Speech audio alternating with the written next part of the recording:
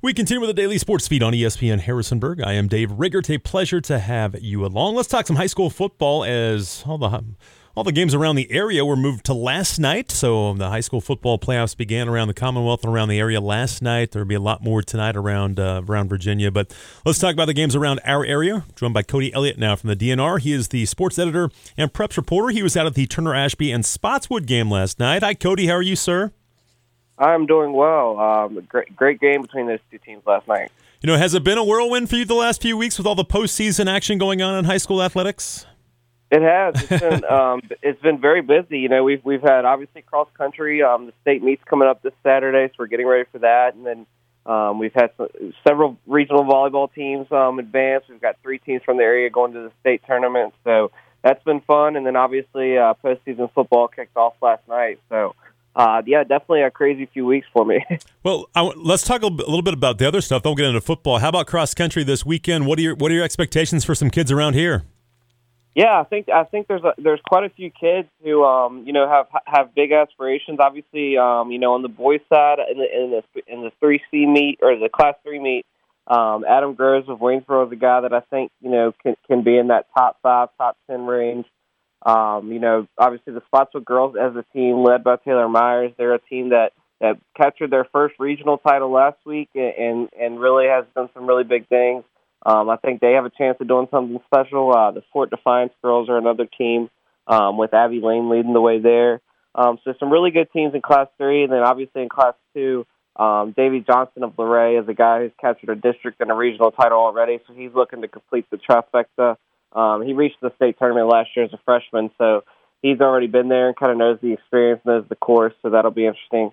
But yeah, there's quite a few talented runners across the entire area, and then obviously Class 5 with Harrisburg even has some runners as well going on. So it's going to be a busy day, and I think we'll see quite a few all-state performers. We're talking to Cody Elliott again from the Daily News Record, and volleyball, as you mentioned, continues with their postseason, and 3 teams made state. Is that right?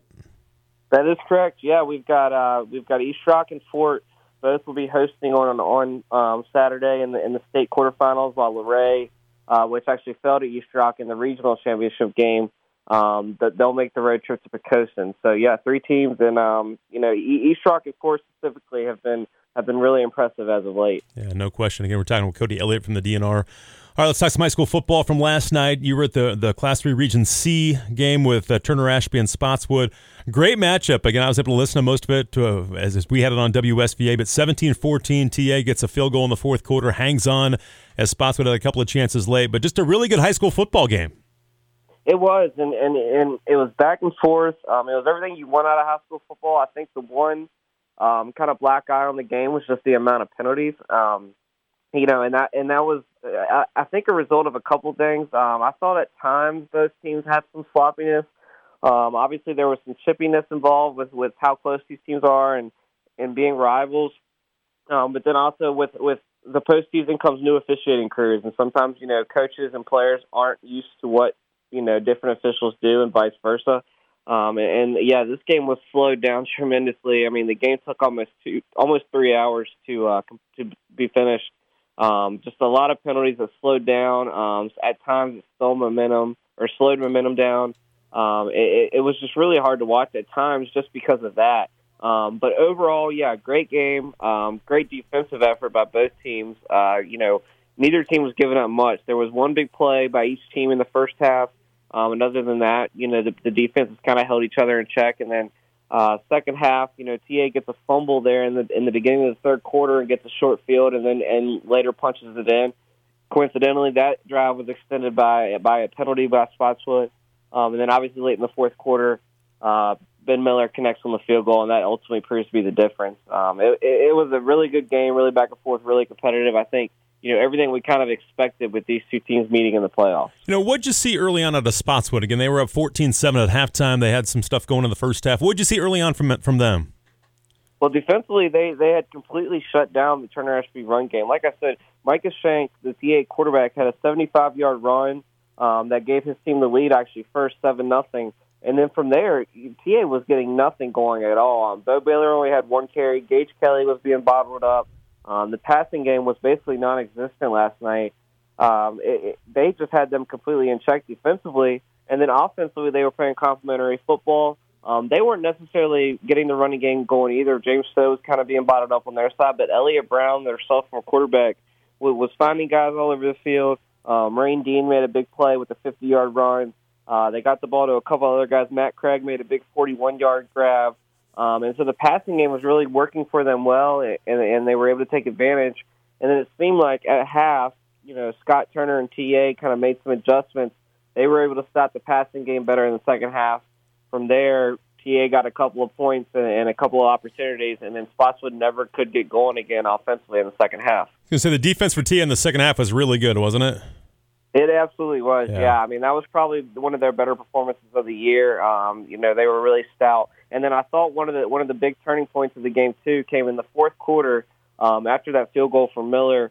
Spotswood got the ball back, and James Stowe actually had back-to-back runs for about 26 yards total. And up until that point, he had been really bottled up, only averaging about 3 yards per carry. He had back-to-back runs for double-digit yardage, and then all of a sudden he goes down with an ankle injury. He's in a lot of pain. He gets carried off, never returns to the game. And at that point, it kind of felt like, there was a lengthy pause in the field. Obviously, Spotswood players were concerned about their star running back. And from that moment on, it kind of felt like they never really got their rhythm back. They never really got in a flow. They ended up punting on that drive and then had a couple more opportunities, but they never could get going. And I think that was a big turning point late in the fourth quarter. We're talking with Cody Elliott from the Daily News Record. He's our sports editor and preps reporter. Was at the TA Spotswood game last night as TA won that game 17-14. They'll advance, and Coach Turner's team is now 9-2. They're playing very well, but they'll probably play Liberty Christian, who's the 1 seed. They'll play their game tonight against Rustburg, but Heritage and Brookville also advanced last night with wins as Brookville beat Wilson Memorial 41-21. But no matter, it's going to be Liberty Christian. That'll be a huge challenge for Turner Ashby next week. Yeah, it's like deja vu every year with the valued teams, and I put it in my article about just how much LCA has been a pain for area teams for years now. Last year, obviously, Broadway went down there after beating TA in the first round, and they were blown out. It's been a tradition here for a while, and it's certainly a tall task and a big challenge. And I think TA and their coaching staff is well aware of how big of a challenge they have ahead of them. We're talking again to Cody Elliott from the DNR, talking high school football, as most of the games were around the area last night. And Class 2 Region B, obviously a lot of teams around the area. Strasburg, the 1 seed, took care of East Rockingham 42-0. Were you a little surprised by the score? I was. I thought, East Rock coming off the bye, it was 28-0 when they met in the regular season, but I thought, East Rock has a pretty good offense, an offense that's capable of putting up big numbers when they're clicking. And Strasburg riding the high from the Bull Run District Championship last week. I thought maybe, they may still kind of overlook East Rock a bit. But no, the Rams were locked in and able to completely take care of business. Clearly, they have figured out something with shutting down that East Rock offense to hold them scoreless for a second time. That's really, really impressive. You just have to tip your hat to Strasburg and what they've done. It seems like every week you kind of wait for them to have a letdown, and they've just continued to take care of business. And they've been consistent. They've been steady. They don't always do it in the flashiest ways or necessarily blow people out all the time, but they've just taken care of business consistently, and that's what they did last night. And they just continue to roll. And I think at this point you have to take them seriously as not only a regional contender, but a state contender. Yeah, no question. I'm with you on that. Again, they're playing great right now. 42-0 over East Rock last night in the quarterfinals. They'll play Stuart Straff. The 5 seed knocked off Clark County 35-14. And I wasn't totally surprised by that one, but Stuart Straff, they're obviously playing pretty well. They had won 3 in a row before losing to Riverheads to close out the regular season, but that could be a threat for Strasburg a little bit. Yeah, I think, Stuart Straff is kind of a sneaky pick here in that region. They know how to win. They've consistently done it on the big stage. They've been to 2 state championships in recent years. They reached the regional championship last season, so they know how to get to that point and what it takes. Like you said, they're clicking at the right time. I think you take out that loss against Riverheads. They've played really well in their last four out of their last 5 games. Obviously, last night, Clark County a little short-handed without their starting quarterback and without Will Booker on the defensive side. But still, Stuart Straff took care of business. Landon Graber at the quarterback spot has really, really played well over the past couple of weeks. He's become really a big playmaker for them in both the passing game and the running game. And then the defense is just stout. Obviously, Nathan Floyd, their head coach, is known for being a defensive-minded coach.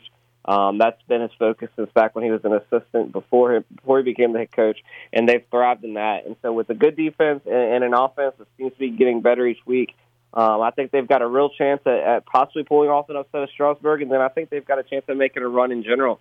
I think they're the type of team that could go on one of those surprise runs as the postseason rolls along. And the other part of that bracket, the other half, was Luray defeated Madison County 52-38. Central got by Buckingham 17-12. Those two will meet in the semifinals. But Luray and Madison County met last week, and Luray won pretty big, but kind of was a shootout last night with Madison County instead.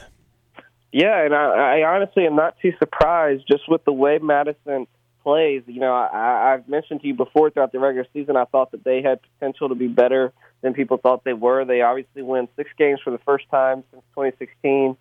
They have a really good year overall, getting to the playoffs, and their quarterback, Wade Fox, is just a really dynamic player. He can do it through the air. He can do it on the ground. That team kind of rallies around him at times, and he had a big game last night. I mean, six touchdown passes, really kept them in that game and gave them a chance. And so you got to give him credit what credit is due. But Luray in that running game, they've still been shorthanded. They were still shorthanded last night with a couple of guys out, but they just took care of business, and they're hard to stop when they get that running game going.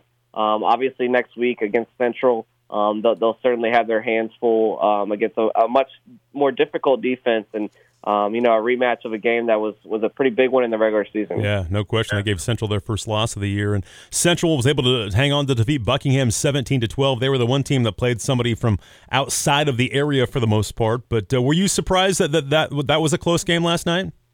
Over the years, Buckingham has been a team that somewhat struggled against the rest of the region. They've kind of been a mixed bag at times because we just don't see them very much. There's not very many teams that they have, common opponents with, and so that you never really know what to expect. I think that Central, it was a low-scoring game. It was kind of an ugly game, and that's going to be, how Central wins games in the postseason if they do. Their offense hasn't been necessarily at its peak like it was last year throughout this season. They've had some games where they've looked really good, but they've had some games where they've struggled as well. So I think if they're going to win games and win playoff games, they're going to have these low-scoring contests, and that certainly will have to be the case moving forward. And they face a tall task this week with Luray and that rushing attack coming to town. Yeah, that'll be fun again this week. It'll be Luray and Central in the second round, and Buffalo Gap in Class 1 Region B. Obviously, Riverhead's got the bye into the semifinals. Buffalo Gap will join them there as they beat William Campbell 56-36 as they rolled by that in that game. And is this a team that get to that championship of the region? Yeah, I certainly think they can. They actually play Central Lunenburg next week, the regional semifinals. That's actually a rematch of their semifinal last year. So a good chance there for Gap to get a win and possibly set up a rematch with the Riverheads. And actually in the regular season, it was 27-7, but Gap actually played Riverheads pretty tight. Pretty well, probably better than most of the Shenandoah District did. So it'll be an interesting matchup if those two teams meet up again. But yeah, Gap obviously looked strong last night. Their offense looked good. Their rushing attack, over 500 yards rushing on the ground. I think the one thing that stood out was they struggled with their pass defense. But fortunately for them, in that region, you're not going to see very many more teams that throw the ball very much anyway. So I think that they're in a good spot right now, and I would not be shocked at all if in 2 weeks we're talking about a Riverheads Buffalo Gap rematch again in the regional championship. Yeah, no question about that. You can read all about it online, pick up the paper as well, dnronline.com/sports. You can read about all the games from last night, and we'll get you set for next week as well. Cody, thank you so much for your time, man. I appreciate it. We'll talk to you again next week. Yep, thanks, Dave.